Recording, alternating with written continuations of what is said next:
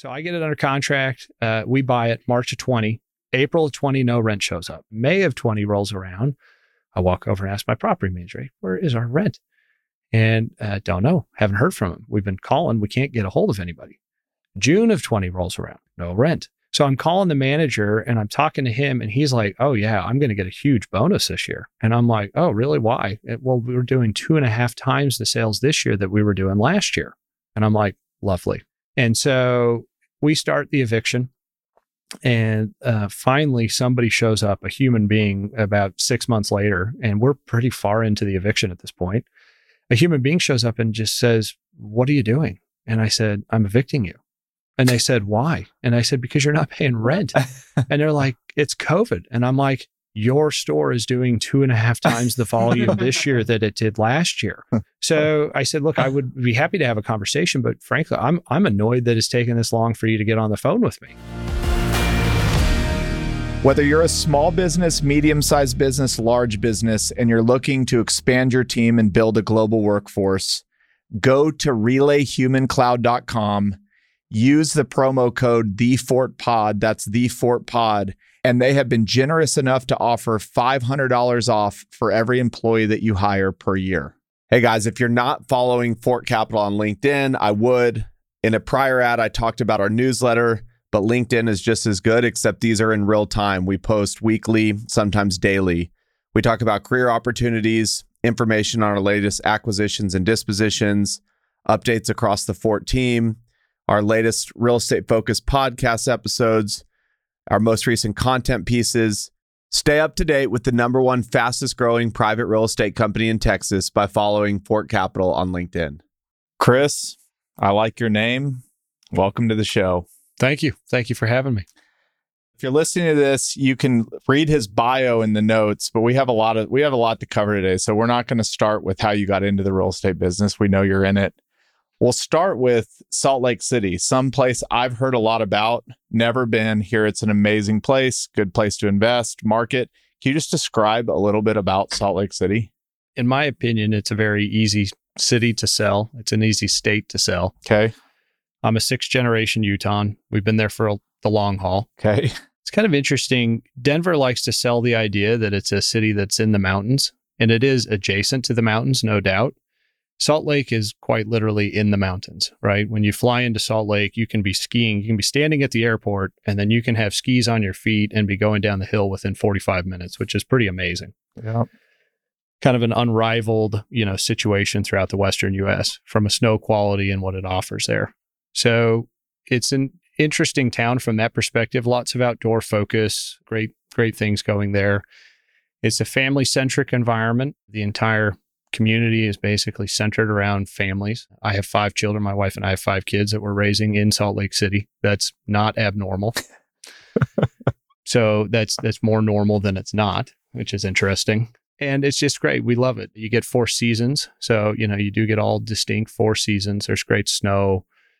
Every one of my kids is skiing, which is awesome. We do lots of outdoor activities. Is that why the tech industry, what do they call Salt Lake City for the tech industry now? Silicon Slopes. Okay. So Is that why they're headed there? Because of everything you just said, or is there tax advantages or a better business climate or? Yeah, I think so. I think if you're the 2nd or 3rd rung down developer and you're in San Jose and you're struggling to pay for your 2-bedroom apartment that's $4,000 a month or whatever it might be there, and you're frustrated with your quality of life because you might have to be driving 50 minutes each way on your commute or whatever that might be, I think Salt Lake has become a really easy destination to have the back offices for a lot of these software companies. And what it offers their employees is an opportunity to have more affordable housing. They can buy more house. They can rent more house. They can have more access to outdoors, other activities, and it's just it's an easier and cheaper climate to live in. Has Salt Lake been growing for a while, or is this more recent that it seems to be? Maybe for a Texan, I hear about it a lot more. Has this been going on for 20, 30 years, or is this maybe in the last decade? It's a good question. The tech scene has definitely been more in the last decade. Okay. It's explosive over the last decade is what I would probably call it. Up to this point, Salt Lake has been growing, and we've definitely been on the radar. And for what you do for a living, we've been on the radar for a long time. Promontory Point is where the 2, transcontinental railroad companies came together in northern Utah. So you have three different things. You have the Long Beach port, the Oakland port, and the Seattle port. The rail line coming out of all three of those converges and comes together in Salt Lake. Okay. Which makes that huge. We also have the intersection of I-15 and I-70 for all of the traffic through the kind of south central United States. And then we've got the intersection of I-15 and I-80. So from a truck route standpoint and from a rail standpoint, it's a really critical point from a distribution standpoint. Okay. All right. We're gonna take a break from real estate for a second. We were just talking and you told me a story. One, you said in Salt Lake, having 5 kids is normal. 5 kids is a lot. I've got 3, and that's a lot. But then you told me a story and you said, in our family, we don't half-ass anything. And this is a great story. So tell the story that you just told me and how you grew your family from 4 to 5 kids. Yeah, you bet. So we had a girl first, then a boy, then 2 girls. When we were pregnant with the 4th, my wife gave me my wish. Each time I wanted to wait until the child was born to find out what the baby was going to be. You're crazy. I know. She told me that each time. So she finally on the 4th said, look, we've got 2 girls and a boy. You can have your wish. We'll wait. And we really thought that our daughter was going to be a son. That's how we felt. Okay.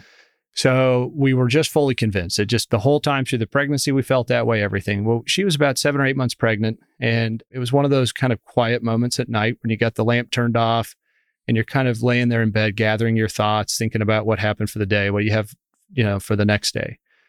And my wife says, I think we need to have another baby. And I heard her. And I heard her and I said, I know, I'm so excited for this baby. And she said, no, I think we need to have another baby. And I said, nah, I'm just so excited for this baby. I can't wait. She turned the lamp on and she sat up and said, you need to listen to me. We need to have another baby. And I said, look, you're 7 months pregnant. Like, let's just take it easy. Maybe it's some hormones, some pregnancy stuff going on. Let's just take her easy and let's figure out take life as it comes here. So she stays on me for the next few months about it. And then we are actually in labor and delivery. And we've successfully, she's delivered our 3rd daughter, and everything's gone great. Doctors left the room and it's just kind of her and I and the baby. And she looks at me and says, we need to have another baby. And I said, oh, you got to just take it easy. Let's breathe. Let's think through this. We just had this baby. So she keeps up on it after me for a few months on this. And finally she tells me, and this is really the end all, if you're a person of faith in your relationship with your significant other, she said, I feel like we need to have another baby. And you can't deny those feelings. Those are feelings from a higher power. And I said, fine, I'll give you and God 24 hours to tell me that we need to have a baby. I will open my heart for 24 hours. And I don't know about you, but I don't really have dreams very frequently. And that night I went to bed and I dreamed that I was playing with a young Polynesian baby boy. Oh my gosh. And I woke up, and not only did I have the dream, I can still envision the entire dream in my head right now as I'm just telling you this. And it was that real for me. So I woke up and I said, this is what I dreamed. And she said, okay, I have no idea how we're going to accomplish that, but let's go to work. So there's a pretty hefty Polynesian community in the state of Utah. And there's a lot of cross synergy between the Mormon Church and Polynesia. And so there are a lot of people there, and we reached out to more or less everybody we knew to say, does anybody know of kind of maybe a troubled situation or maybe a teenage pregnancy situation that was unfortunate? We'd be happy to help place a child into a home and be a 5th child, and nice home and opportunity for a child to be raised. And so we reached out and we spent a lot of time doing that. We couldn't find a path. And so we finally found another mom who had adopted a baby from Tonga. And she lived in San Francisco. She's an adoption attorney. She had adopted 2 babies from a birth mom. And within a month or 2, that same birth mom became pregnant again. And so she called us over Facebook video, which is a thing you can do. And so we got a call from Facebook video, and it's this, lady from Tonga. She lives on this island of 300 people called Nomuka. And she said, I'd like to come to America and I'd like to give you my baby. And so we were on the high of highs, right? We had a birth mom. We were excited. It was a great thing. But as any adopted, anybody who's gone through the adoption process whatsoever can tell you, there are a lot of highs and lows through this time period. And there are moments where you think everything's going to be fine. And if you add international adoption in, the variables go way up, as did ours. And so the laws in Tonga required that we had to live in Tonga for a year if we were going to adopt a baby from Tonga. And so what we attempted to do is to have her come, she had decided that she was going to come to the US on a visa. And so 2 times during this pregnancy, she went over to Fiji, which is the closest consulate office, to try to get a passport to come to the US, a visa to come to the US. And she got denied the first time. And we were pretty disappointed. At the time, President Trump had tightened down the border at that exact moment. And so it was just kind of a tougher time that we're not granting very many visas at the moment. And then she went back and attempted it a second time in November. And it was actually over Thanksgiving weekend. And she attempted it a second time, got denied a second time. So to give some perspective, for the birth mom to get to Fiji, there's a boat that comes by Nomuka twice per week. So she had to get on the ferry and then get to Tonga Topu, which is the main island in Tonga. And then she had to get on a flight that went from there to Fiji, which was only every few days. So, each time we're going back and forth, you could talk about as much as 7 days or 10 days to travel one way. So she got denied the second time. And I'll never forget this. We were down in southern Utah. We were having a Thanksgiving celebration with my wife's family. And she got denied the second time. And my wife, she went home to her home island and kind of given up on the adoption process. At this point, we don't really know when the baby was supposed to be born, but we just knew it was sometime soon. And why didn't you know? There's not really hospitals, right, on the islands. Even in American Samoa and Fiji and some of the more advanced places, they have clinics, but there's no ultrasound machines. Okay. So no clue. I guess you're measuring with a tape measure and guessing. So it was an interesting time period. So my wife actually was so depressed, she gave herself the flu and was sick. I took her to a client event in Southern California the week after Thanksgiving to try to cheer her up a little bit. And back to your comment that I made as we walked in here, we were sitting there and we just decided we don't halfway anything in our family ever. And so I'll never forget, this other moment during this process. I was sitting there at the koi pond by the Nordstrom in Fashion Island in the mall in Newport Beach. And I just sat there and I, hotspotted my phone, got my laptop out and bought 5 international flights for 5 days away. Right. And so the idea was that my wife was going to take our younger 2 daughters and her parents, and they were all flying to Tonga. And then our birth mom was going to fly to American Samoa. So they were all going to kind of travel together as a party. And so, by the time I stood up, my credit card was melted, almost clean off. And then what I did is booked another flight for myself and my older 2 kids for December 21st after they got out of school for the holiday break. And so it was a rough time period there financially, but we basically decided we had to commit for it and we had to go for it. And I think maybe the most unnerving feeling, besides the fact we had no idea if this was going to work, is we had no idea when we were coming home. And so my wife, while I'm doing this and online, she is literally frantically running around the mall buying things because she thinks she's going to be living in American Samoa for somewhere between 1 and 3 months and has no idea. So it was kind of a wild time. But long story short, if we fast forward, birth mom was able to travel to American Samoa and she went there and birthed the baby. And we named our son Junior and wanted him to have a nice Polynesian name. And there you go. Rest is history. That is an incredible story. And this is, for anybody listening, this is who you're dealing with in the real estate world. They do not half-ass it. That's a really cool story. How long did you end up being there? Was it 1 to 3 months or was it relatively quickly? Yeah, it's a good question. She arrived the first week in December on the island, and then we all left together the second week of January. So my older kids and I got about a 3-week vacation in there, which was lovely. And then they got a little bit longer. Awesome, man. Yeah. Thank you for sharing. No problem. All right, let's move back into real estate. Specifically, I just kind of want to start with, I think, what a lot of your persona on Twitter is, and a lot of what you go by triple net income on Twitter. Yes. So let's just start with that kind of world. How did you get into it? And then we're just going to start breaking it down a little bit. Yeah. My grandfather is for sure my largest business mentor, and he was an oil and gas landman. And so he bought mineral interest all over the place throughout the kind of Uinta Basin, so the eastern side of Utah into the Colorado side, up into Wyoming, and then started working down on the New Mexico side of the Permian. And then it was about in the 70s, he diversified and started building single tenant Texacos on build-to-suits. And he built a handful of those. And then following those, he started building Arby's. And so as I grew into the business, my dad was a shopping center developer for Albertsons primarily and throughout the Intermountain area. And so I kind of grew up hearing about it around the dinner table. And I knew I wanted to be a real estate owner from a young age. And so a lot of my path was just trying to pick the best path to get there. Mm-hmm.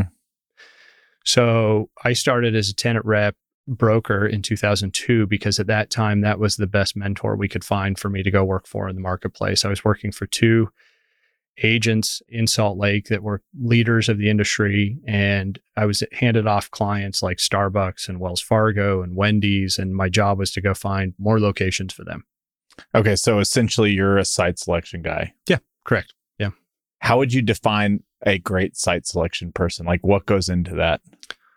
To this day, I can tell you, I have sat at just about every single intersection in Salt Lake County for at least 20 minutes, sitting at the intersection, counting cars, trying to figure out which is the more AM traffic heavy side of the road.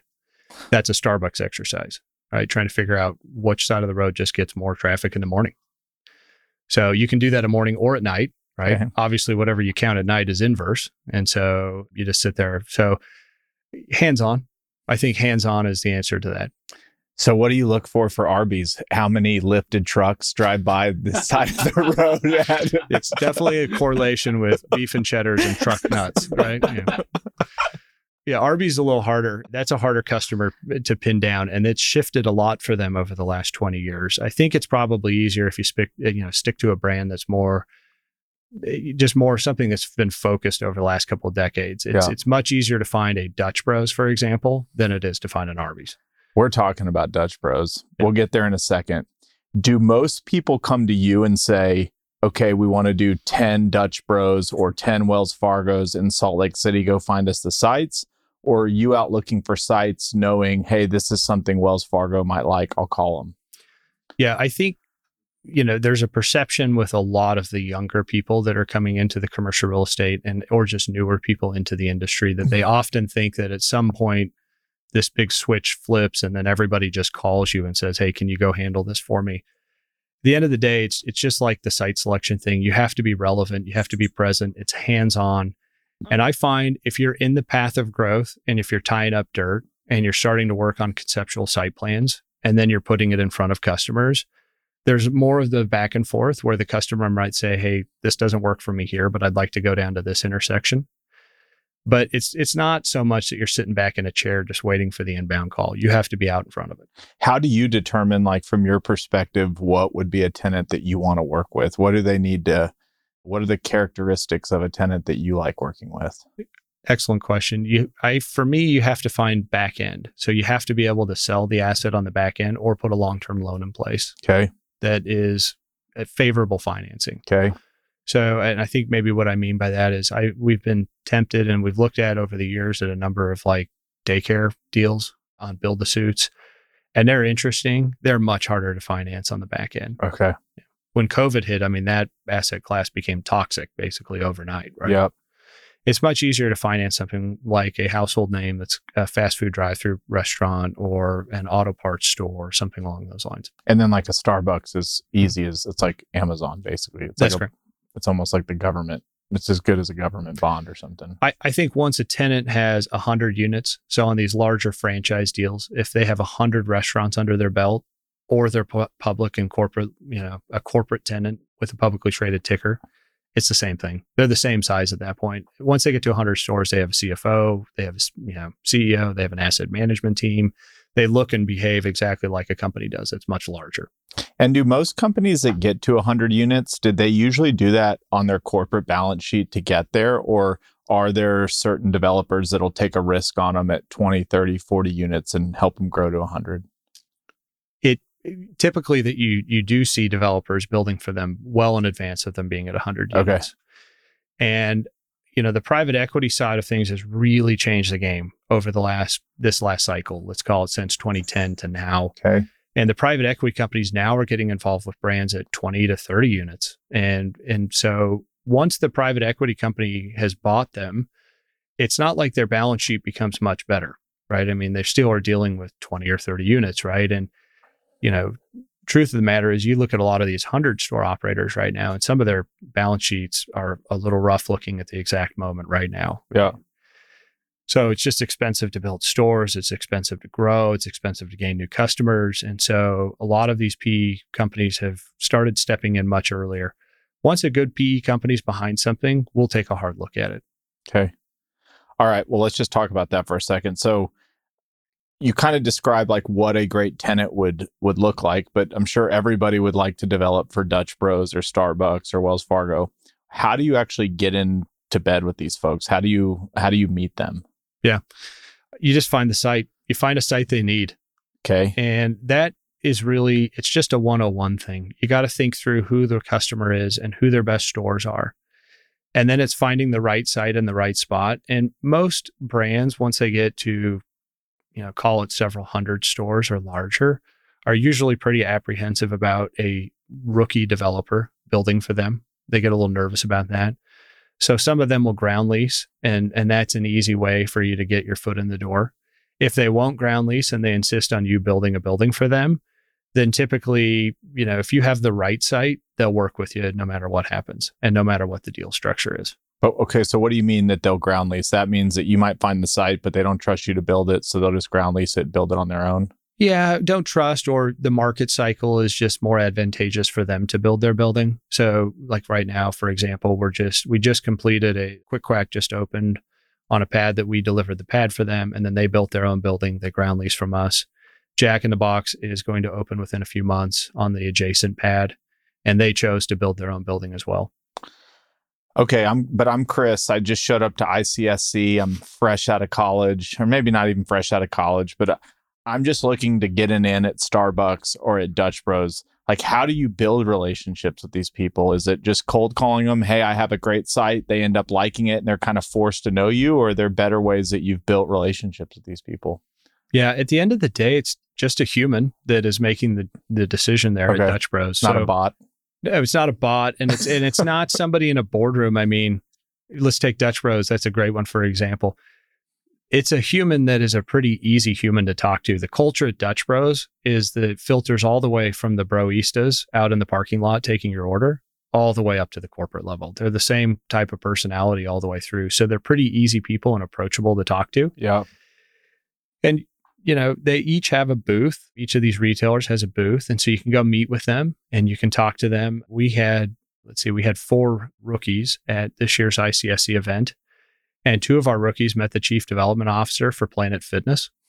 And they met because they won a contest that Planet Fitness was doing where they were sponsoring something and giving away some Planet Fitness swag. And, they freaked out and got excited because they won something. And next thing you know, chief development officer's out introducing himself, saying hello. That's awesome. And again, it's just building a relationship, but clearly you have to have the chop. So it's one thing if I bring Dutch Bros one site, but how do you go from being, I brought you one site to I'm your preferred person? And like, what do you have to have done to kind of get there? Yeah, I don't have that status with Dutch Bros. I tweet about Dutch a lot and we have a number of deals going with them, but I'm not their preferred developer in any of their markets. I would like that. So if you figure that out, let me know. Okay. Yeah. I've just continued to put the right sites in front of them that I think they would say yes to. And I think if you stay on it with any of these retailers, the process for them has become much more difficult over the last year and a half. As soon as interest rates started moving, the cap rates, the back end exit values moved for these tenants as well. And what that meant is that any developer that was not well heeled and that was not ready for a little bit of a blip to go through the marketplace instantly had more trouble financing the deal, putting the deal together, building the deal, selling the deal, everything. And the translation there on the ground is that if you are a real estate manager and your area to expand in was Salt Lake City and you had 12 stores earmarked to open in 2023, as we were going into the fall of 2022, you at least had 3 or 4 developers call you and say, I'm not starting this project. Right. So now you have to go back and report to your boss and say, hey, instead of 12 openings, I'm going to have 8 or I'm going to have 9. And so you could imagine what the ripple effect is as you go through the whole country. And so one of the things I think anybody can present to any retailer today is just a clear path that they're actually going to get the job done. Yep. If you take like Dutch Bros, but some of these stores that are maybe like have a more specialty build out, Dutch Bros is like I go to Dutch Bros all the time, by the way. Yeah. What's your drink? I get a nitro cold brew. Okay. I'm like not one. I don't get the like dressed up milkshake type stuff. But when I always go to them, I'm like, man, you look at what they sell for online. It's like this little 800 square foot or 1,000 square foot box, huge piece of land because they've got double drive-throughs and everything. But then you might go to we're going to talk about the conversion to Olive Garden in a little bit, but then you go to some buildings that are like 4,000 or 5,000 feet, maybe a lot more multi-dimensional, more tenants might fit in there if Olive Garden goes bust, which they never will because they offer great breadsticks at a fair value. How should one look at buying a Dutch Bros versus a company with a building that is maybe you could see more potential tenants occupying that building? Yeah, the most versatile building in the drive-through world right now is probably a 3,000 foot drive-through. Mm-hmm. What's interesting about that is if you rewound the clock maybe 10 years, the most versatile building would be a 3,500 foot building. Okay. And if you go another 10 years back, it would have been a 4,000 foot building. Okay. Kitchen sizes have become much more efficient. Okay. And there's also just far less food being actually cooked on site. And so much of the food that's prepared through our drive-throughs these days is going through a commissary. Okay. And it arrives at the restaurant. And so it's really kind of a version of a lot of warming and then some cooking. So what's interesting about that is the size just continues to shrink. It's not going up. In fact, a lot of the new fast food that's going in right now is shrunk down to 2,200 feet, which is a totally small size for what it used to be. Customers aren't sitting in the dining room as much as they used to. So drive-through percentage of sales is much higher than it was. And the trend continues to move upward. So it's hard to weigh in specifically unless you're looking at just a building size and looking at other tenants that might go in there. But at the moment, 3,000 feet is a versatile size. The other reason I like 3,000 foot buildings is because they fit on 3/4 of an acre to an acre sites. That site size hasn't changed. So over 20 years, that site size has been the same thing. Johnny, do you go sit in these places? I feel like I grew up, my grandparents would like take me to McDonald's, throw me in the jungle gym with the nasty balls that had just been caked by thousands of kids, probably puking on them. And I just lived in those balls. Gross. That's kind of over, isn't it? Like nobody's building jungle gyms inside their units anymore. Yeah, that's correct. It's very infrequent that you see that. Yeah. And what's interesting is the concepts that you're seeing more diners sit in are more of like a Chick-fil-A or a Culver's. And it's almost like more of an experiential fast food environment. But just the normal kind of middle of the fairway fast food retailers like a Burger King, Wendy's, McDonald's, just less customers are sitting in the lobbies. Yeah.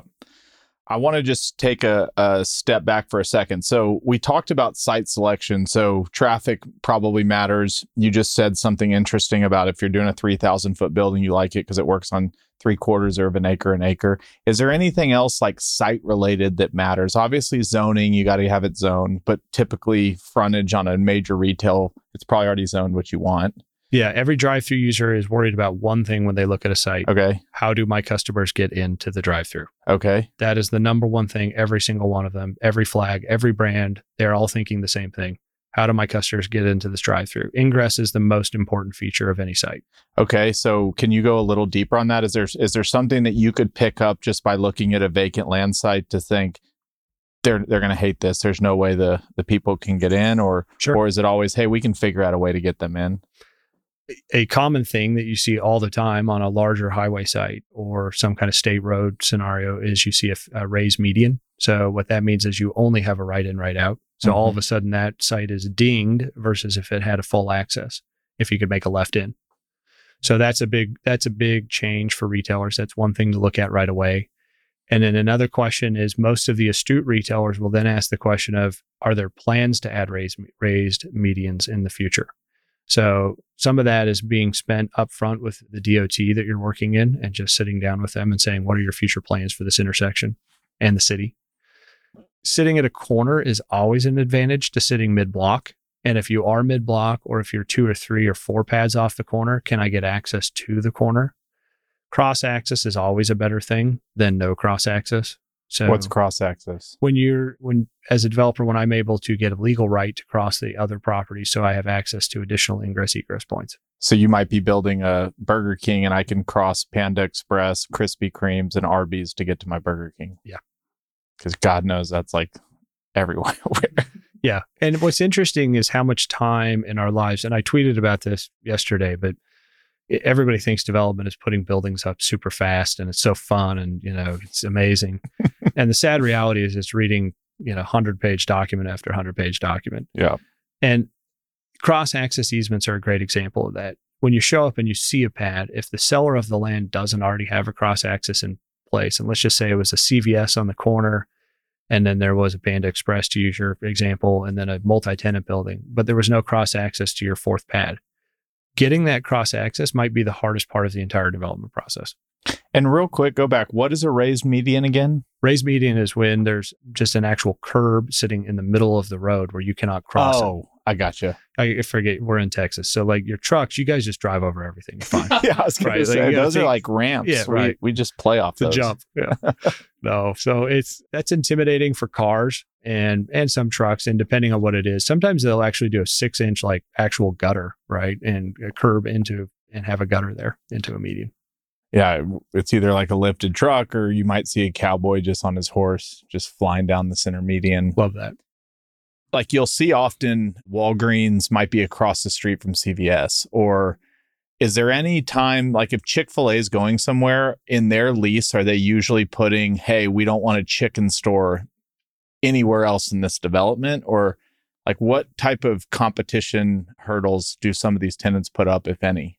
Yeah, I think this is the number one sale point by why you would do industrial, is because you don't have to deal with any of this. Yeah.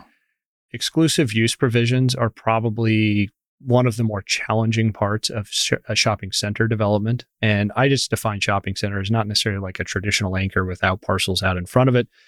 Think of a shopping center as anything more than one pad. So we have 2 pads or more. And so that could be a grocery anchored shopping center. It could be just a 3 or 4 pad development. It is so brutal because a lot of these tenants will restrict 5 different uses. For example, McDonald's restricts smoothies. And I know that McDonald's does sell smoothies, but at the same time, are they really a competitor to Tropical Smoothie? Mm. Are you going to choose to go to Tropical Smoothie or McDonald's if you're going to get a smoothie? And I just don't think that's the case. I think it's a different customer pattern. So you have to be really careful when you're doing multiple pads in a shopping center or multiple properties in any shopping center environment to make sure that you're defining your exclusive use so that your tenant can run a very successful business plan, but at the same time so that you can work through the remainder of your acreage. All right, you've done a lot of these deals. I know every company probably has their own little provisions in the lease, but there's probably things you did in the first couple deals that you don't do now. Like, is there anything that comes to mind when I say, like, here are some best practices for how to structure these leases so that they are maybe not more favorable, but at least protect the landlord maybe more than like a novice might do on their first deal? Yeah. Strip mall guy tweets all the time about how he hates options. And I 100% completely concur with his opinion. Options are literally one of the most painful parts of the business, I think. What's also interesting is I'm mostly building single tenant. And so often my primary term is 10 years or 15 or 20 years. And then the tenants will ask for 2 to 4, sometimes 6 5-year option periods. And a 5-year option period is really just worthless. I mean, my debt has usually rolled. So typically you're going to finance your property and it's going to roll. Your debt is going to roll when the primary lease term is up. And so then as you roll into 5-year option periods, you have nothing. You can't really have, there's not much to refinance. There's not much from a collateral standpoint from the bank's perspective. And so you definitely get dinged as far as loan proceeds go when you roll through those 5-year option periods. We have done a number of renewals recently where it's, a 20-year term, and then we'll provide 2 10-year option periods because that gets you a little bit more time. So that's been one of the clauses we like to use. We spend a lot of time and energy making sure that it's a absolute net lease. So this is an interesting thing because there's so many different definitions of what that means on retail. When I say absolute net, I'm trying to pass through every single cost to the tenant and have no management obligation whatsoever if it's single tenant. If it's multi-tenant, I want to have a full recapture of all of my management to actually run a shopping center. I'm not trying to turn my management into a profit center. I'm just trying to make sure I can cover cost and run it efficiently. All right. We'll just spend a little time on this. We've been talking a lot about the development side. You also own a brokerage company where you are also helping developers that do this kind of stuff. But when we were talking, you said one of the reasons why y'all are really good at that, and you said, if I have leasing guys going into a meeting with a developer, you show up to the meeting with a developer hat on. Take the ball and run with what you meant there. Yeah, you bet. It's a regular thing for us to go together and for me to show up with leasing. And the perspective that I'm offering in any meeting there, or any meeting that we have internally at the office that our client isn't necessarily privileged to on every one of those, because we don't bog them down with all of that detail, is I'm constantly providing a developer's perspective. And so it's as though one of their development team members is sitting in our office all the time to some level. And what I mean by that is our leasing team might be working through, and they might have, a vacant pad, and they've got the opportunity to develop a 2-tenant building on there or a single tenant. And one of the things, for example, that I could point out to them right now, if that was in the state of Utah, is we're waiting about 55 to 60 weeks for lead time for electrical gear on multi-tenant buildings, versus a single tenant building switchgear is about 60 days. So just knowing that in my head is a huge savings of time and energy going into the brokers, because as they're communicating back to their developers, the developers might be aware of that and they may not. And not to say that I know more than our clients. Our clients are way more informed and have lots of knowledge to share with me. It's just another set of eyes. Yeah. Is really what it is. And is there anything different, like if you show up as representing the tenant versus representing the landlord? The tenant side is a little bit unique because a lot of it is just helping the tenants understand the landscape that the developers are trying to work through. Right. We are often working with various developers on our tenant rep assignments. And so we have lots of developers over there. Some of them are seasoned folks. Some of them haven't delivered as many buildings. And so it's just kind of working through the process and then making sure that we're tracking with the developer timely and following up to make sure that whatever our tenants' expectations of timeline is hopefully hitting what is reality. This was a huge thing that got asked on Twitter, but I think it's just a common discussion, especially for single tenant stuff. Why would I buy a single tenant triple net deal when I could just buy a treasury right now? I can't tell you how frequently somebody asks me that on Twitter. And it's kind of amazing to me because I don't know how many times I've sat with a buyer or investor into a single tenant deal, but it's several hundred for sure. And never once in all of those transactions have I ever had a single buyer or investor into single tenant ever once ask me the question of why would I go into a financial product over this? What's interesting is they don't even have the conversation of should I go invest in the stock market or in bonds? It's just, I would like to buy another building, right? That's typically what the entire dialogue is all about. Yep. I have made this money over here doing whatever, or sold a building, or sold a piece of land, or sold my business, and I would like to have cash flow, and I'd like to buy a single tenant building. That's no maintenance, no management. So it's basically just a longer time horizon. Much longer time horizon. Not uncommon for us to sell, an asset to a family that might have 21 other single tenant properties that they own. Yep. And this is the 22nd.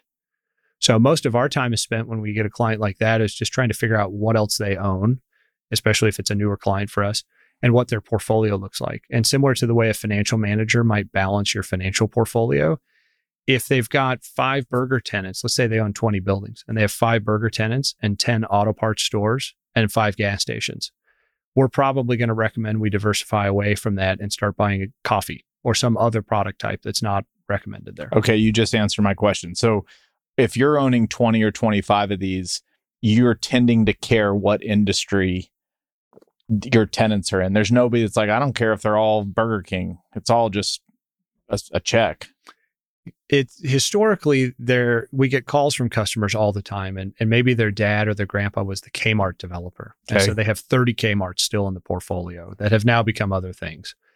Or maybe they were some grocery store chain and they've bought a portfolio of 12 Safeways through the Midwest or wherever it might be. It's a common theme to have somebody really clustered in one tenant. Yep. as when we're doing the advising side of that to try to give them recommendations as to how to, they really haven't diversified their risk position. If you had a dozen Safeways in your portfolio and Safeway went bankrupt, that would be a huge problem for you. Yep. So we're looking at tenant and type of use, both. Like when you develop, are you always developing to then kind of recap and hold? Are you developing to flip? Like, how do you, for somebody that's in it, what do you want to hold on to? How do you decide what goes in your portfolio? We decide at the moment that we're capitalizing the deal. Okay. When we decide how we're going to fund the deal and what debt we're going to put on there, that's the moment we decide what is our end goal. And I think that decision is balanced in a whole bunch of different ways. One is just looking at the horizon of the asset and when is value going to be maximized. Yep. If I finish building, a build-to-suit Wendy's, for example, it's highly likely, maybe not in the exact moment today because nothing's really selling at the exact moment today, but when there's favorable cap rate market and somebody's going to offer me a cap rate at the back end that's the highest value I'm likely to get for 20 years out of the asset, to me, it doesn't make much sense to hold it. Definitely if I have partners, there's really no reason to hold it whatsoever. And on that topic, like, has the 1031 money kind of run dry by this point? I mean, I knew like when rates started going up, y'all's asset class still was the asset class that was kind of moving because smaller buyers, lots of 1031s. Has that slowed down? Is the market pretty quiet right now? We sold a Cafe Rio in August of last year. Cafe Rio is a 100-store kind of sweet Tex-Mex chain based out of Salt Lake City. So we sold a Cafe Rio in August of last year for a 4.25 cap. In the same month, we closed a Dutch Bros in Denver at a 395 cap. And then the money shut off. It was gone in September. And it was gone September last year. Not just for us. I just felt like in September, the money was just gone, over. There was no 1031 money, which was about 6 months from the time they started raising rates. Yeah. Okay. Fair enough.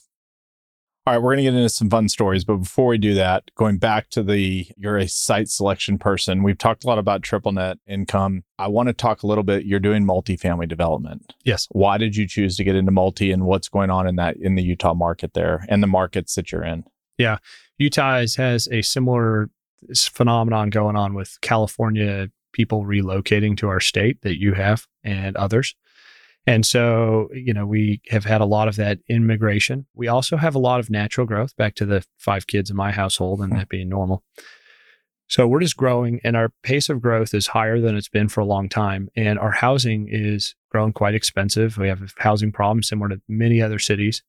The one thing that is unique, though, is that we have far less multifamily doors that have been constructed in Utah per capita than some of our surrounding states. And so there really is a great business case right now to go build multifamily housing. And our focus typically is walk-up product, kind of residential suburb type product. And then we're also building some podium product and we're building townhomes for rent. And so there's a good business plan for that. We have moved a little bit more into that because, again, I'm a site selection person. And so we wanted to diversify more into the residential space.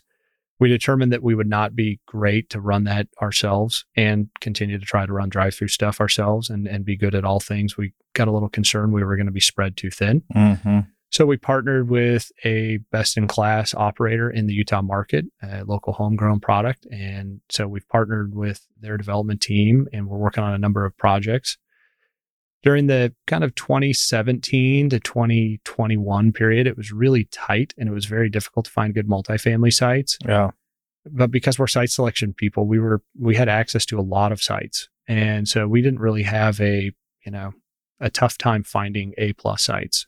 So we try to focus on just the absolute A+ gems that we really, really love. Okay. So like what checks your box for a great site in these markets? We are moving forward on a project that's located in Riverdale City, which is kind of a bedroom community. It's located about 40 minutes north of Salt Lake City. That's an interesting opportunity because there just has been hardly any product that's been constructed over the last 20 years in the entire submarket. Wow. So we're almost one of the only offerings. We're under construction on a project in Chubbuck, Idaho. Chubbuck is a sister city to Pocatello, Idaho, so southeastern Idaho.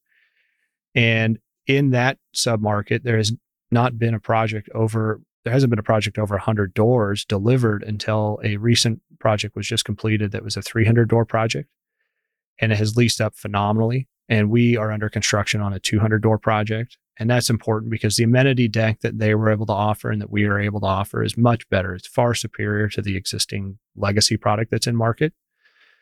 And so in that environment, we feel like what we're delivering is an opportunity for, it's just a better mousetrap. You're leasing space at the end of the day, and you've got a better looking offering for the customer. All right, let's spend some time on well, we can call it story time, but just some interesting things we've talked about. One of the things we talked about that I thought was interesting, and you said is something that you've had experience with, is what we would call like a family breakup. Describe the situation that's occurring and maybe what y'all do to help families dispose of assets. Again, this is a common thread. Lots of people on ReachWit talk about this, how they never want to pass any assets off to their children and how that just causes problems. And it's an interesting thing. Originally, when my dad suggested I should go into brokerage, one of the things he recommended to me is you're going to see the way lots of people do things, and then you're going to decide what works best for you. And I think this is a great, this part of the advising that we do as brokers is really brings those words to life for me, because you watch the way some families deal with assets and it's just interesting. So we're working on one right now for a family group that we've worked with for a long time. And it's just interesting. Sometimes people just want to, they don't want real estate owned by them or with their partners who are their siblings. And they don't want to be frustrated to, why am I not getting a return? Please pass the potatoes, right? And it's tough. It's a challenge. And so it's difficult to kind of work through that because you have personal relationships that are pretty intense. And on top of that, you're just trying to do what's best for the real estate and what's best for the partners involved. And sometimes it's also hard picking out who's in charge. Right. What is often the best? Is it to just do nothing, go slowly? Is there like a one strategy fits all, or each situation's different? I think with anytime you're looking at disposing of any portfolio of properties, you're always better to hit the brakes, move slowly, think methodically, and work through those in a timely period. I think that you often see, and I don't, most of the stuff we're working through has tenants in place. It has, on any of the family breakups we've ever worked through, they always have tenants in place typically. It's not vacant buildings. You're selling occupied buildings. So you have something that's got great value. And whether you sell it today at X cap or whether you sell it tomorrow at X plus 2 or minus 2 or whatever it might be, it doesn't make a ton of difference in the big picture of things if you're looking at the grand scheme. I do think that most of my clients that seem like they're a little bit better suited to hand assets off are usually owning single tenant portfolios at the end of their careers. And they typically have single tenant portfolios by the number of how many kids they have. For example, if I was planning on handing assets to my kids, 5 buildings or 10 buildings or 15 buildings makes more sense than 12 or 7 or 3. So trying to make sure you have a clear plan and a very clearly identified plan that everybody understands. What ends up happening, though, almost every single time is the matriarch or patriarch or both will pass away. And then whatever was stated is literally just thrown in the garbage can. And it's start over, and it's any person's guess as to what is going to happen next. And how can they, because it wasn't legally documented what was stated? Correct. Yeah. Yeah. So you just watch, it's just interesting. You watch these folks build a portfolio of assets, and they do it over decades of time and just spend so many hours. It's their entire persona, for a lot of these folks, it's who they are, right? I mean, imagine who Chris Powers would be without Class B and Class C shallow bay industrial. Right. So it's tough. And then, they're gone, and then their heirs don't seem to care very much at all about what that was for them or anything else. And I don't know if it's a care thing so much as other things motivated as well, but one way or another, there's not really a whole lot of time spent of, hey, we should keep this, there's sentimental value. Yeah. So a good example of that is I've been working on this In-N-Out deal for this whole calendar year, and hopefully we can get our city that we're working with to approve our site plan, and we can have a ratified lease by the end of the year. And I've tweeted about this. I literally will never sell that In-N-Out. As long as that In-N-Out is owned and operating, I mean, it's a trophy tenant to own. It's a trophy for me. I love In-N-Out. I'm like a super fan. And so I don't have any intention of selling it. However, I could see I wouldn't even be cold in the ground and my kids would sell it in 5 seconds. They don't care. It's just money, right? Daddy used to take us, we'd sit in the drive-through and listen to music while they made their fresh potato pie or fries. Yeah. The Arby's that I've tweeted about a number of times, my grandfather built in 1976 in Salt Lake City. It's corporate store 174. And it operated from the fall of 77 until December of 2022. And that is a site where we are into the city right now for permit for a 237 podium apartment building. Oh, really? And my intent there is that I'm locking up that property for another 30 or 40 years. In fact, we've chosen a HUD loan process almost specifically just for that, because nobody will be able to dispose of that asset. It'll just be locked for 30 or 40 more years. And it's the first asset our grandfather built, and it's in our family, and there's just no reason to exit it. Let's just cash flow and let's all move on with our lives. Did Arby's just not want to renew? Oh, they wanted to renew. Yeah. But you wanted to build. Yeah, they wanted to renew. Chick-fil-A wanted the site. A couple others wanted the site, but we really felt like it was time for a new, higher and better use. We looked hard at the fast food deals. It just wasn't, the metrics weren't there. And on fast food, it just seems like we're eating more, and like this is an expanding industry. In a lot of worlds, you hear like the internet's making everything else kind of shrink, but it seems like the food industry is like hotter than ever. Yeah. Is it just because Americans are just now eating more fast food, or like what is pushing all of this? Yeah, I think it's easiest to ask the rhetorical question and ask yourself, in the last 7 days, have you eaten anything that was prepared by someone else? And then you start thinking about how many times in the last 7 days, how many times per day, how many days did you eat something that was prepared by somebody else? And it's surprising to most people because it's higher than what they think. Yeah. The other part of that's really interesting is if you go on any of the meal delivery services, Grubhub, Uber Eats, pick any of them, Seamless, and you go on there and look at the names of the restaurants that are populated in the list that are recommended for you. And what's interesting is there will be at least 5 or 7, and you will read the name and you'll think to yourself, wait a minute, I've never seen a physical storefront for that tenant. Who is that? What's interesting is a lot of those times, those are being prepared out of one of these fast food restaurants, in the kitchen of the fast food restaurant, or Really? they're being prepared out of some kind of food commissary that's in one of your buildings. Right. Or it's just really, the food world has become very fascinating over the last few years. Yeah. If I'm ordering a Chipotle, I don't care that it came out of the Chipotle store. I just care that by the time it gets to my doorstep, it's a Chipotle. Right. So I guess that's the rise of cloud kitchens and ghost kitchens and things of that nature. Yep. All right. There was a tweet. It said, no other broker in history will have added more value to a single tenant pad if this goes through. And I think this was talking about a Red Lobster that turned into an Olive Garden. Yeah, that's a little bit of self-promotion. John Andrini sold me the deal. So he was self-promoting his own deal. Okay. As he should. Yeah. As That's he fine. should. What's the story there? Yeah. He sold me a Red Lobster and I closed in March of 2020. I'm not sure if you remember what March of 2020 I was remember. like. Yeah. It's when you buy a national tenant like that, it's not uncommon for the rent check to take 1 or 2 or sometimes 3 months to get to the right place.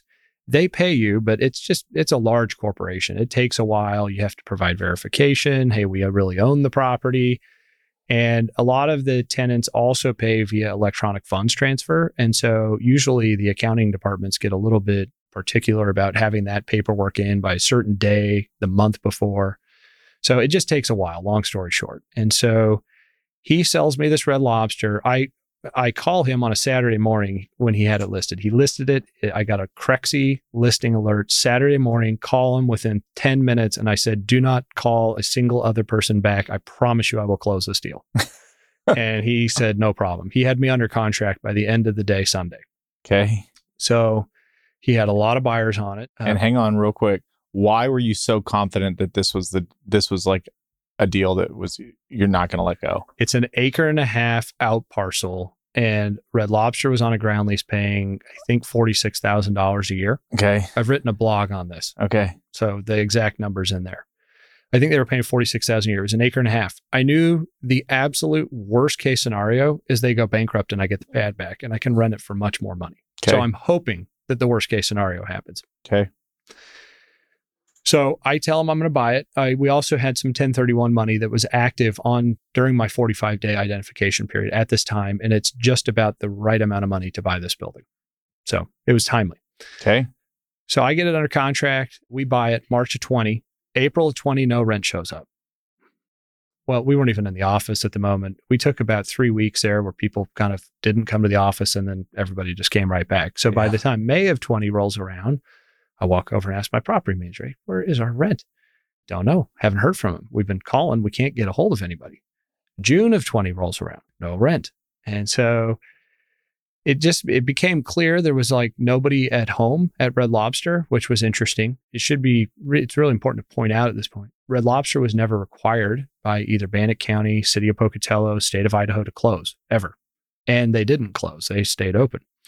So I'm calling the manager and I'm talking to him and he's like, "Oh yeah, I'm going to get a huge bonus this year." And I'm like, "Oh really? Why?" "Well, we were doing 2.5 times the sales this year that we were doing last year." And I'm like, "Lovely. Wonderful." So meanwhile, my loan payment is going through each month. And I'm now having to like move funds from one account to another to cover loan payments with that partnership. Fortunately, they had another property, so I didn't have to call capital for that. But, I wasn't expecting Red Lobster to not pay rent. And so we start the eviction. And finally, somebody shows up, a human being, about 6 months later. And we're pretty far into the eviction at this point. A human being shows up and just says, "What are you doing?" And I said, "I'm evicting you." And they said, "Why?" And I said, "Because you're not paying rent." And they're like, "It's COVID." And I'm like, "Your store is doing 2.5 times the volume this year that it did last year. I'm sorry that you operate in multiple states, but I own this location, not all your locations." So I said, "Look, I would be happy to have a conversation, but frankly, I'm annoyed that it's taken this long for you to get on the phone with me." And so we go back and forth and we just continue the eviction process and we ended up evicting the tenant. Wow. They tried to settle with me the day of the hearing, the final hearing. It took a while to get the hearing scheduled because with COVID, everything was backlogged, the courts, all of it. So they try to settle with me the day of, and I decide, no, let's go to court and let's see what this Idaho judge says. And I mean, it was over in about 5.5 minutes, right? It was just boom, boom. You're paying legal fees. You pay all the rent. Bye. You're out of here. And just like that. So what was really fascinating is I handed it off to my leasing guys, and within 30 days, we have a deal going with Olive Garden, and it's a ground lease. And so it was a fun deal because Olive Garden just opened. So the city of Pocatello and Chubbuck got an Olive Garden, which is wonderful. And that is wonderful. It is great. People love it. I mean, in Pocatello and Chubbuck, they're thrilled that they got an Olive Garden, and I'm thrilled that I was able to be a part of it. Yeah. So, and I think what John was alluding to is he's got some additional activity possibly happening in some of the periphery properties. I don't know if he's ready to announce yet, but there's some big forthcoming items. So, and again, okay, so that happens, and just to kind of wrap that story up, they get evicted, and you put a sign up, and you start getting calls on the property. How did you determine, was there anybody else besides Olive Garden, or they were the first ones that came up? Like, how did you know it was going to be Olive Garden? Yeah, our leasing team knew that we were going through the eviction process. They knew that we were likely to win. So they were already starting to field inquiries on the property. Yep. And they had 3 or 4 prospects, but Olive Garden was the best credit. And so, and on that entity with those partners, they really wanted credit. Everybody was geared on credit. And we had been through a rocky road, right? I mean, I bought the property and we never once collected rent on it until we won the lawsuit. So we were basically having to fund loan payments for a couple of years. I mean, it was a while. Wow. So it's tough. So they really wanted a stable tenant. Yep. And so we put in Olive Garden. It was almost a 2.5 times the rent, which was lovely on a ground lease. We had to put a couple $100,000 into the deal for them, but it was a nice ground lease for that. And then we just locked permanent financing on it and pulled a little bit of money out and went and bought another piece of land to go build something on. That's awesome. I was going to ask you that question. When a Red Lobster is going to an Olive Garden, are y'all doing all the construction work, or does Olive Garden usually do it? Again, some of that depends on the timing of the market and what's happening. Right now, we're seeing a lot more tenants prefer to ground lease, corporate tenants. Okay. Part of the reason is they have more cash on their balance sheets.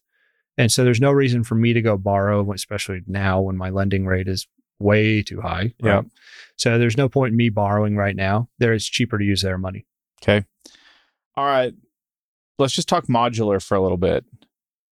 I think when people hear modular, they think, this is way better. I'm going to save a lot of money. It's built in a factory. You did a modular Starbucks. I've actually moved a building before, which wasn't quite modular, but it's kind of under the same ethos of this is going to be a great deal.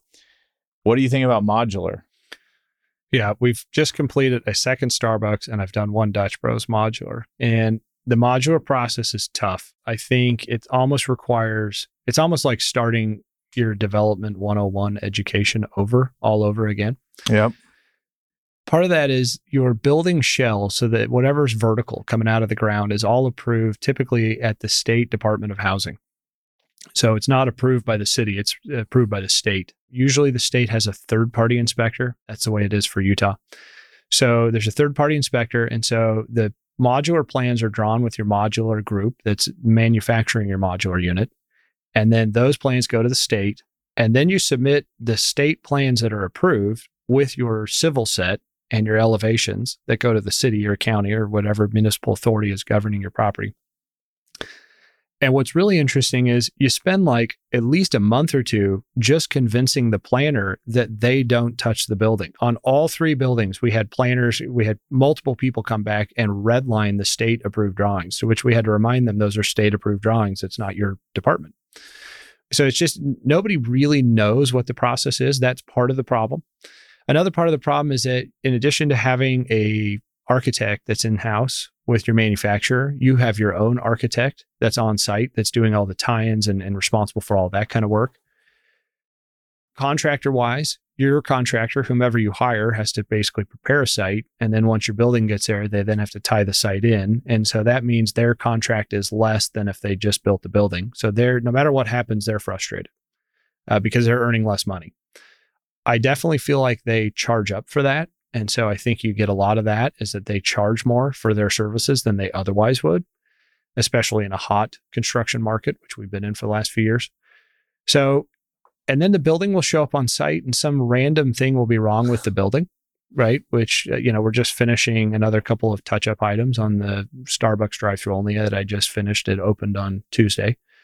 There's a couple of touch-up items that we need to have done. Well, really, they're within the scope of the manufacturer. Well, the manufacturer doesn't live in Utah. Their headquarters aren't in Utah. Their tradespeople aren't in Utah. So who fixes those things?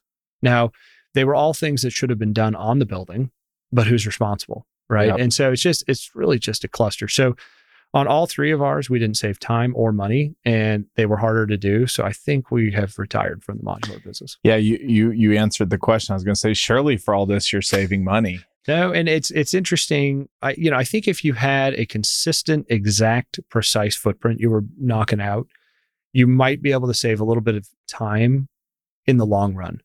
However, each state that you go to, you have to get up to speed with that new Department of Housing. And that takes time. So I know, for example, there was a huge backlog when Dutch was trying to enter Texas with modulars. And it took months and months and months to get through the system. All right, this one's for me. We're going to bring it home on this one. You have 5 children. The last 2 years, you took a 30-day vacation with your family. Yes. And when I was texting you, I was like, how do you even plan one of these?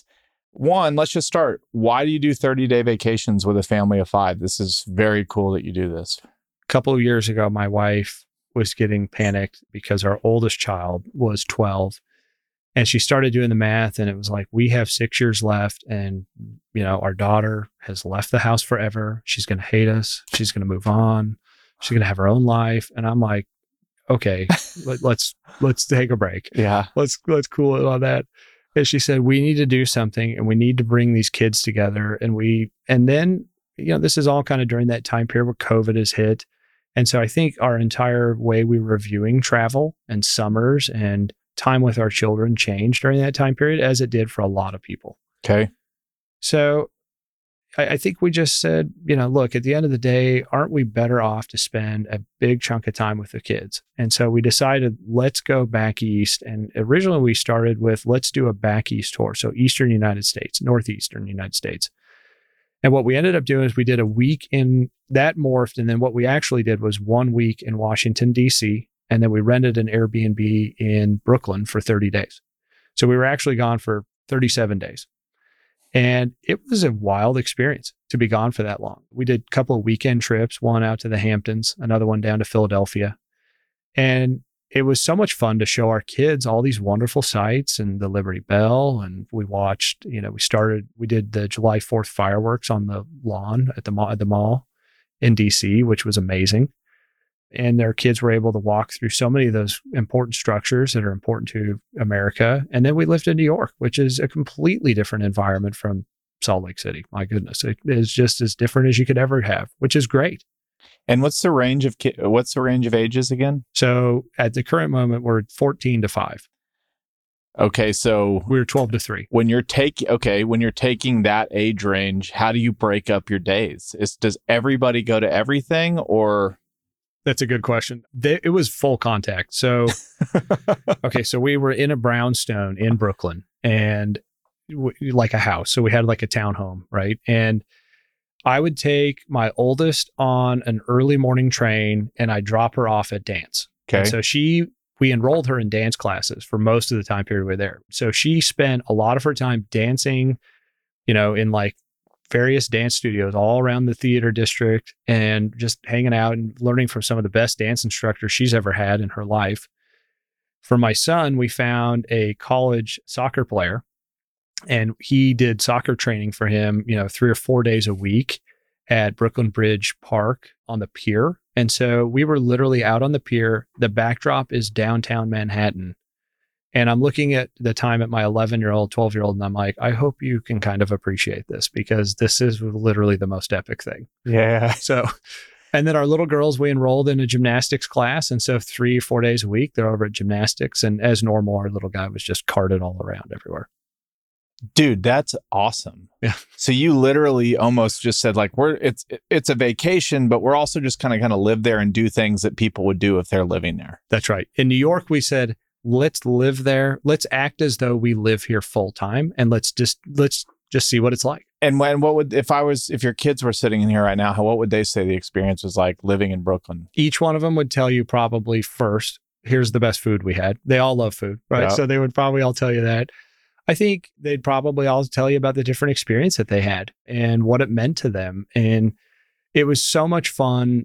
And what was also a real benefit of having a daughter first, and a very responsible daughter at that, is that she is amazing. She would watch the kids, every couple of nights. My wife and I would leave, and we'd go into the city and go have dinner at some amazing place and have a nice date night. So awesome. Okay. Well, then I have to ask about Europe. Did you, because in Europe, you didn't stay one place for 37 days. Yeah. And I just have so much respect. I mean, anybody listening to this, it's a parent of lots of kids going for 30 days with an age range like that. Okay. How did you break up that trip? Yeah. We did a week in England. We did a week and a half in Italy. And then we did 2 weeks in France. And there we traveled all around because we decided that we couldn't really stay put the whole time. Yeah. The same thing. It also morphed. Originally, when we started, we were trying to find an Airbnb to live in Amsterdam for 30 days. And then we figured we would do, weekend trips. And it morphed from there, and it morphed to us moving around, which was a little different. But, it's just, you got to stay flexible, I guess, is probably the biggest thing. Yeah. Whatever version of constant in your life does not remain constant when you're moving around at all. And then if you move around with that many people, it most definitely does not stay the same. And do you have a travel agent, or are you all just kind of doing this? No, just us. A highlight of that is we were driving to Cinque Terre to do the hike there on the western side of Italy. And we were leaving Venice. So we were in a rental van, that I'm driving down the road. And as I'm driving down the road, I get an Airbnb cancellation for the Airbnb we were supposed to stay in that night. And it was the most fascinating thing. I mean, it's just like full triage mode. Like, we're trying to figure out, where are we going to sleep? What are we going to do? Where are we driving to? We don't, no idea. And you can't panic in those moments, and you just got to stay calm and collected and try to come up with the best solution you can come up with. And it's not always perfect, and sometimes it's more entertaining. So what'd you do? We ended up at the second town. So from the north, I can't remember the name of the town offhand, but we're in the second town, and it was so funny. We were sitting there eating dinner right underneath this Airbnb that we had just rented, right, day of. And we're sitting there eating dinner, and kind of towards the end of dinner, there's a DJ setting up in the little square there. And we're right down by the water. So there's a square there, the water, and a little harbor. And this guy's setting up, and I'm like, whoa, it's kind of like a lot of equipment he's got over there. I mean, he's got some serious speakers. And so by the end of dinner, he has got like a full techno, like, like, and it's so loud that across the dinner table, you can't hear each other talk. Yeah. You have to be almost screaming to hear each other talk. And then I realize, and I look up and I realize our Airbnb is right there above our restaurant. And so we go in, so we finish dinner, right? And we, walk around the square for a minute, and it's wild. People are dancing and being crazy and whatever. And we go into the Airbnb, and it's so loud in the Airbnb, you still can't hear each other talk. So anyways, that was entertaining. I don't know when he quit, 1, 2, 3 a.m., something like that. Y'all don't half-ass anything. Chris, this was a great conversation. I appreciate it. Thank you very much. The large companies have been doing this forever, and now it's finally making its way into small business, which is hiring a global workforce. But I think a lot of small businesses wake up and they think, that's only something the large companies could do. It's got to be really complicated. I don't even know where to start. I think that's one of the coolest things about Relay Human Cloud is how simple it is. Jason, how simple is it to actually work with Relay Human? We have the same questions when we started. How would you even do this? And most people stop right there. Too complicated. How would we do it? We don't know. So what Relay Human Cloud has done is they've made that super simple. You have the ability to log into a system that seems very familiar. It's not like logging into some website in India that you're worried about, right?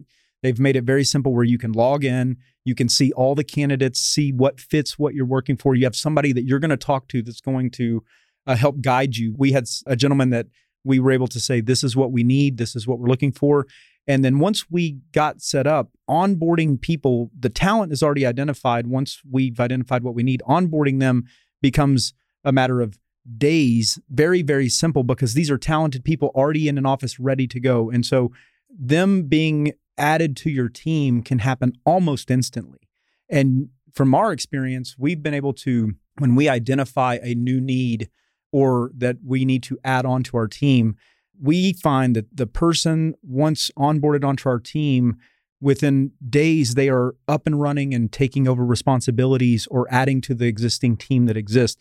And that is because of the process that has been put in place, not only at Relay Human Cloud, but the process that once you're in the system doing it, it's very repetitive. And so we can bring people on just like it's actually easier than bringing someone on locally. Yep. Because they do a lot of the heavy lifting. We don't have to do it. It's all done there. And so all we get to do is just start working.